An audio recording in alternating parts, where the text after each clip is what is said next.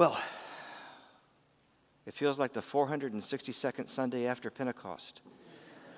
We've been so busy the last few weeks. But what a wonderful day yesterday was when Father Alex was consecrated and installed as bishop in the midst of grieving, losing him. It was a great, glorious day. The service at the cathedral was packed. I can't say that every seat was filled, but there were very few empty seats. And many of you went up to the cathedral in Tallahassee for the service. I counted more than 30 just coming up on my side of the communion rail. And I don't think anyone who went there came home disappointed. Wow, what a day it was. What a great and glorious day. And mostly God was glorified. One of my professors at the University of Florida was Sam Hill. He was a professor of religion. He died just a year ago, and specialized in the history of the American South, the history of Christianity in the American South. And he was an Anglican, and he said Anglican worship at its height touches all of our senses. Our sense of taste as we taste the bread and the wine, the touch as we touch the prayer book, our smell as we smell the incense, our sight as we see the ritual and the decorations and the architecture, and our hearing as we hear the music and the prayers. And those of you who were there experienced all those things, their five senses being enlightened and enlivened by worship. God was good to me. He blessed me greatly by giving me a seat at the end of the row of chairs. He knows I'm a claustrophobic. I managed to sit next to Craig Brown Sr. and reconnect with him. Stood in line with him for about 30 minutes outside. Was able to spend time with him. Jose read the Old Testament lesson. Beth read the New Testament lesson with so power she took out the sound system. And that's when the audio cut out on the live stream. I'm told there is a plan to release a video with some other recorded audio, and we may not be able to get all of the sermon, but we should. The St. Peter's tech people are working on this. It's the worst nightmare for a live streaming crew when the audio cuts off in the middle of the live stream. So if you are watching a live stream and were disappointed, hold in there. The people at St. Peter's have a plan to get it to you. Elena served as one of several dozen acolytes. Our music team served the diocese by providing the communion music, and several people told me how blessed we are to have a music team of such proficiency. Father Michael coped well. Okay, make sure you got it. But which you mean he vested in a cope, and he really wore it well? A cope is a liturgical vestment that looks like Superman's cape, and it looked really sharp. So he coped well. I was so proud of myself when I came up with that line. Which brings me to one of the themes of the scripture readings today, pride and humility. I was blessed as a child to be involved with a lot of scripture memorization. In Sunday school, my parents made great sacrifices to send me to a Christian school. I'm very thankful to them for that, where I memorized scripture. I learned a lot of scripture from my mom. My mom would quote scripture to us constantly. I can still hear her voice saying, "Pride goeth before destruction, and a haughty spirit before a fall." She recited that one to me a lot. Last week, Father Alex, in his last service here, spoke about pride and humility, and it's appropriate for someone moving into that position to speak on pride and humility. And this week, it's also appropriate to cover that topic. Now, you might think, I don't need 2 sermons in a row on pride. Well, you're Jesus' target audience today. Our scripture gospel reading opens up, one Sabbath, it's the Sabbath day. When he went to dine at the house of a ruler of the Pharisees, they were watching him carefully. Now, Luke in particular gives us several scenes of Jesus being invited to dinner, dining with others. He seems to be a welcome dinner companion. You can always bet if Jesus shows up for dinner, there's going to be an interesting conversation. Well, here, maybe the conversation got a bit too interesting for the host and the guest's comfort. Again, it's a Sabbath dinner, we are told. And we are told that Jesus is being carefully watched. That's because Jesus has been set up. A man has been brought in, apparently into the welcoming area in front of the house. A man, we're told, with dropsy. Now, dropsy is not a technical medical term. It's an old-fashioned generic medical term for inflammation, what doctors today call edema, where the body accumulates water and fluid under the skin, and you have this swelling.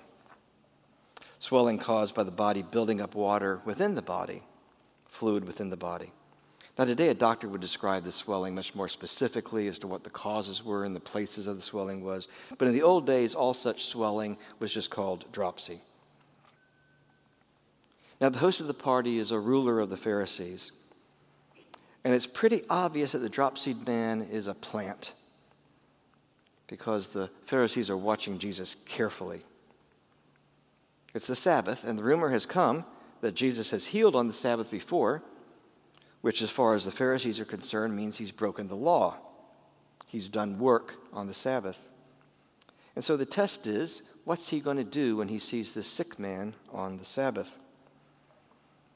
And Jesus knows he's been set up because the Pharisees have said nothing to Jesus, and yet Luke tells us Jesus responds to the Pharisees. And he responds to them, and he asks them, is it lawful to heal on the Sabbath or not? And the Pharisees give no answer. They weren't prepared for a discussion about it. They wanted to see if Jesus would do it. And there's an awkward silence. And Jesus goes to the man, heals him, and sends him on his way.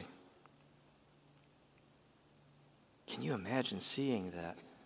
The liquid of the inflammation, the edema just drifting away, the skin no longer stretched and bloated. And he asked the Pharisees, which of you, having a son or an ox that has fallen into a well on the Sabbath day, will not immediately pull him out? And they could not reply to these things, we're told. There's another awkward silence because, of course, common humanity demands that if an animal or your child falls into a well on the Sabbath, you would do work and get the animal or the child out of the well. There's a connection here between the man with dropsy and the son in the well. The danger to both is drowning. The son would drown from water outside the body. The dropsied man would, in a sense, drown from the water inside the body. Both face danger of being immersed in too much water and dying. So the man is healed. And then the group moves to the dinner table. And there is apparently an undignified scramble for seats because we're told that Jesus told a parable to those who were invited when he noticed how they chose the places of honor. And Jesus says, when you're invited by someone to a wedding feast, do not sit down in a place of honor, lest someone more distinguished than you be invited by him, and he who invited you both will come and say to you, give your place to this person, and then you will begin with shame to take the lowest place. But when you are invited, go and sit in the lowest place, so that when the host comes, he may say to you, friend, move up higher. Then you will be honored in the presence of all who sit at table with you. For everyone who exalts himself will be humbled, and he who humbles himself will be exalted. I recently heard an Episcopal priest in New York City, Jacob Smith, tell a story that when he was in college, he went to a wedding, and the thing was there was a reception afterwards, and there was a buffet line. It was at a golf club, so it's good food. And he was in college. And so he went through and he got 3 slices of roast beef and piles of mashed potatoes and extra rolls and 2 bottles of beer that he held in his hand. And he took his plate into the reception hall. And he looks around and there's a seat. And so he sat down at the seat. And immediately an usher shows up and says, this is the seat for the bride's aunt. What's your name? And Jacob said, Jacob Smith. And the usher looked at the list and says, you're not on my list. Let me show you where to go. And so he got him up, and he had to walk him, weaving in and out of all the tables where people were sitting, carrying this huge gluttonous plate of food and his 2 bottles of beer all the way back to the back of the room next to where the doors to the kitchen were. He said, I can identify with this story. And maybe it's happened to you where you walked into some place and sat down and then, now you're in the wrong place and you've got to move. Well, probably there's more awkward silence at this point. I mean, can you imagine the look on the face of the guy who's sitting at the highest chair when Jesus says this? How embarrassing. More awkward silence, not chit-chat like a normal dinner gathering. And then Jesus, he's not yet finished. He turns to the host and tells him that at the next dinner party he might consider some different guests. He said also to the man who had invited him, "When you give a dinner or a banquet, do not invite your friends or your brothers or your relatives or rich neighbors, lest they also invite you in return and be repaid. But when you give a feast, invite the poor, the crippled, the lame, the blind, and you will be blessed, because they cannot repay you. For you will be repaid at the resurrection of the just." Well, the awkwardness is all over the place. I wouldn't be surprised if Jesus wasn't invited back to that house for dinner. But what really is going on here? What's going on is even more disturbing than what we've read in the reading. I won't revisit the whole thing, but what's the most important thing? Three most important things about reading the scriptures: location, location, location. And the most important one is location in scripture. What comes before and what comes after? Here's a pop quiz. What comes before Luke 14? Luke 13. Very good. It was in last week's appointed readings. Father Alex changed those readings for the significance of his leaving us, which is okay. He had the right to do that. If you complain, if you have a problem with Alex changing those scriptures, then you can complain to the bishop. But those readings were this. Now listen to this reading and think of what we were just talking about. Luke chapter 13, beginning at verse 22. He went on his ways through towns and villages, teaching and journeying toward Jerusalem. And someone said to him, "Lord, will those who are saved be few?" And he said to them, "Strive to enter through the narrow door. For many, I tell you, will seek to enter and will not be able. When once the master of the house has risen and shut the door, and you begin to stand outside to knock at the door, saying, 'Lord, open to us,' then he will answer you, 'I do not know where you come from.' Then you will begin to say, 'We ate and drank in your presence, and you taught in our streets.' But he will say, 'I tell you, I do not know where you come from. Depart from me, all you workers of evil.' In that place there will be weeping and gnashing of teeth when you see Abraham and Isaac and Jacob and all the prophets in the kingdom of God, but you yourselves cast out. Behold, some who are last will be first, and some are first who will be last." And then we have the story of people eating and drinking with Jesus, but not finding the narrow door, and Jesus teaches them that the first will be last and the last will be first. Jesus says there's a narrow door, that some who even eat and drink with him will not enter, and that some are last who will be first, and some are first who will be last. And then we get a story about a dinner party where Jesus talks about being first and last. Maybe there's a connection here. Jesus says that some people who eat and drink with him haven't found the narrow door and don't understand that status in the human social economy doesn't equate to status in the heavenly economy. And then we get a story about exactly that. Well, let's start with the narrow door. In Matthew, Jesus puts it this way: "Enter through the narrow gate, for wide is the gate, and broad is the road that leads to destruction, and many enter through it. But small is the gate, and narrow the road that leads to life, and only a few find it." What's the broad path that lots of people find? The broad path says we don't need a Savior. We can save ourselves. We can be good enough. We can try harder. We can make our way to heaven. All we have to do is be good enough. But the narrow path is that we can't be good enough, and we need Jesus. I suggested to you that this point is what's going on with the man with dropsy that Jesus heals, and this business about the Sabbath. Last week, Father Alex mentioned or preached on Nehemiah. The people return from exile. It's at that point that the Pharisees begin their movement. They knew they'd gone into exile because they had broken God's laws, and so they're going to build the wall around God's laws wider and wider so that nobody will break God's laws again, or else they have to go into exile again. And they began piling on extra laws onto all the laws and extra laws onto more laws. Nothing in Moses' laws forbids healing on the Sabbath.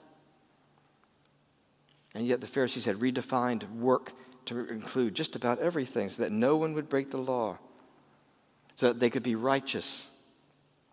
And that only leads to self-righteousness.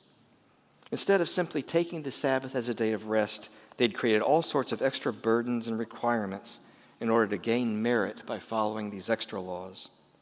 A simple command to rest on the Sabbath had been overlaid by an abundance of rules to be followed so that one could gain merit in the eyes of God. They turned an idyllic idea of a day of rest into a nightmare of complicated rules under which a sick man could not even be healed, all so that they could gain merit in the eyes of God. But Jesus insisted that acceptance into the kingdom of God doesn't depend on a man or woman's merit, not on anything they have done, but on God's mercy and what Christ will do. God had never approved of these strict, inhuman, cruel rules. And so Jesus heals the man. So here's the narrow question: is Jesus a lawbreaker or is he Lord? Must we depend on our own merit, our own goodness, our own righteousness, following our own self-created rules? Or must we depend on Jesus? He's the narrow door, the narrow path. Then Jesus begins to give the marks of those who have found this narrow way. In our reading today, he gives us 2 marks of a Christian. And Luke will give us more. We'll see that next week. But the 2 marks of the Christian that Jesus gives us here are humility and generosity. When you're invited by someone to a wedding feast, do not sit in a place of honor, and so on. Now, this is not a lesson in etiquette. Jesus is pointing out that these people are seeking status. They can't just attend a party and have fun, but they must exalt themselves. They must feed their pride. And Jesus' point here is that the kind of things that get us good seats in this life will not ensure a good seat in the kingdom of God. We can't make a claim to status in the kingdom of God based on our own social, political, cultural status. We picture that every Sunday in our procession into church. The big shot, the priest, is at the end of the line, and the acolyte is at the front of the line. This developed in the Roman world when the bishops would go from house church to house church, usually very early on a Sunday morning, which was a work day in the early church, led by people carrying torches so they could see where they were going. And this is the exact opposite of how processions worked in the Roman world. You've seen this in movies before. Great big processions, the emperor is at the start of the procession, and then come the emperor's best friends, and then the emperor's advisors, and then come the servants picking up the trash that's dropped by the big shots. But it's the exact opposite when we process into church. The little kids go first. In fact, when the kids came back as acolytes, we messed up because we just naturally put the senior acolyte in front, and we didn't even think about it until somebody said, wait a second, that's wrong. The junior acolyte needs to be in front. And so we're going to have to retrain our acolytes because the littlest kid is supposed to lead us. And the priest comes up behind picking up the trash, which is pretty much what clergy do anyway. But we picture that every Sunday. Pride puts us first. We want to be at the front of the line, and it damages us because when we look down on everyone else, we can't see what's above us. But the Christian knows there's always someone who is above us. God always destroys the proud. This is all over Scripture. Read the Psalms. Look at Pharaoh. Pride is destroyed by God because pride says, I'm good enough. But the Christian realizes we must rely on God's mercy. The key to humility is honesty. Honesty in knowing that my sin cost Christ his life through death on a cross. Christ humbled himself even to death on the cross, Paul writes, for me. The great hymn by Isaac Watts, when I survey the wondrous cross on which the Prince of Glory died, my richest gain I count but lost and pour contempt on all my pride. Humility is about honesty about myself, my sins, what my sins cost God. One of my favorite archbishops of Canterbury was Michael Ramsey. He was not distracted by the management of the church, but still spoke as a pastor while serving as archbishop. I just want to read you something he had published in a church newsletter on humility, the keys to humility. I'm just going to read it. How to develop humility. Point number 1, thank God often and always. Thank him carefully and wonderingly for your continuing privileges and for every experience of his goodness. Thankfulness is a soil in which pride does not easily grow. Thankfulness is a soil in which pride does not easily grow. Number 2, take care about confession of your sins. As time passes, the habit of being critical about people and things grow more than each of us realize. Number 3, on the steps of building humility, be ready to accept humiliations. They can hurt terribly, but they can help to keep you humble. All these can be so many chances to be a little nearer to our Lord. There is nothing to fear if you are near to the Lord and in his hands. Number 4, do not worry about status.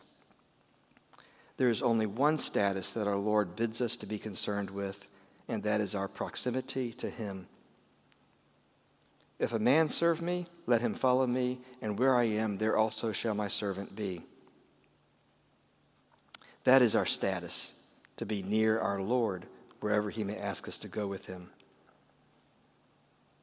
Number 5, use your sense of humor. Laugh at things. Laugh at the absurdities of life. Laugh at yourself. 5 things to keep in mind in building humility. Thanksgiving, confessing our sins, not being worried about our status, and to laugh at ourselves. Well, then Jesus turns from talking about attending feasts to giving feasts, and here he moves to generosity. I like a phrase that Matthew Wilcox came up with. Jesus is talking here about disinterested goodness. Not uninterested goodness, but disinterested. That means not having a stake in the outcome. And Wilcox goes on to talk about how there's a choice we have between immediate gratification or eternal significance. Jesus says, when you give a dinner or a banquet, do not invite your friends or your brothers or your relatives or rich neighbors, lest they also invite you in return and you be repaid. But when you give a feast, invite the poor, the crippled, the lame, the blind, and you will be blessed because they cannot repay you, for you will be repaid at the resurrection of the just. Immediate gratification here is the immediate repayment. You can invite your friends and family and have a great time. Feel good at the end of the dinner party that it was all a big success when they leave, but it will have no eternal significance. Jesus makes the same point in the Sermon on the Mount in Matthew's version. Jesus says, be careful not to practice your righteousness in front of others to be seen by them. If you do, you will have no reward from your Father in heaven. So when you give to the needy, do not announce it with trumpets, as the hypocrites do in the synagogues and on the streets to be honored by others. Truly, I tell you, they have received their reward in full. But when you give to the needy, do not let your left hand know what your right hand is doing, so that your giving may be in secret. Then your Father, who sees what is done in secret, will reward you. There's the contrast between the immediate gratification and the eternal significance. Some Pharisees are bringing offerings to the temple, and they have someone to go in front of them blowing a trumpet. None of you are laughing. Wouldn't that be so absurd? Remember during COVID, you used to have the offering plates in the back? Can you imagine somebody walking in the front of the church with somebody in front of them with the trumpet, and then blowing the trumpet as they march up and then place their check in the offering plate? How silly, how ridiculous. Well, that's what you got. That's your reward. Everybody noticed you put a check in the offering plate. Whoa. You don't have any eternal significance. Jesus tells us to give without a concern for that immediate gratification. Disinterested goodness doesn't include the following. We've not expressed disinterested goodness if we express generosity as duty. I confess I struggle with this. I feel like I have a duty to give. Well, then if I feel like I have a duty to give, and then when I give, then I get my gratification. I did my duty. We've not expressed disinterested goodness if we express generosity as a way to gain something in our own self-interest, to get approval from others, or to be remembered in the future. The academic world is full of foundations and endowed chairs and all these ways of being remembered forever and ever. To gain something, giving to gain something.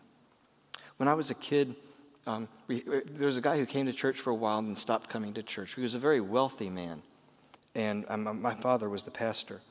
And he stopped coming to church, but he kind of liked us. And about the third week of December, every year, he would write a big check to the church because his accountants had looked at his income and figured he needed to make some charitable giving, so he would make a big check to the church. We were happy to get the money, but simply reallocating money from the IRS to the church, well, that's your gratification. You got your reward. There's your reward. The rabbi said that the best gift is one given by someone who does not know to whom it is given and received by one who does not know who gave it. Now, we aren't talking about birthday gifts to children. Don't make Scripture so dead that it becomes foolish. Make it direct so that it changes your life. The key point is to exchange immediate gratification for eternal significance. Let's be humble and generous. And most of all, let's find the narrow door. In Jesus' name, amen.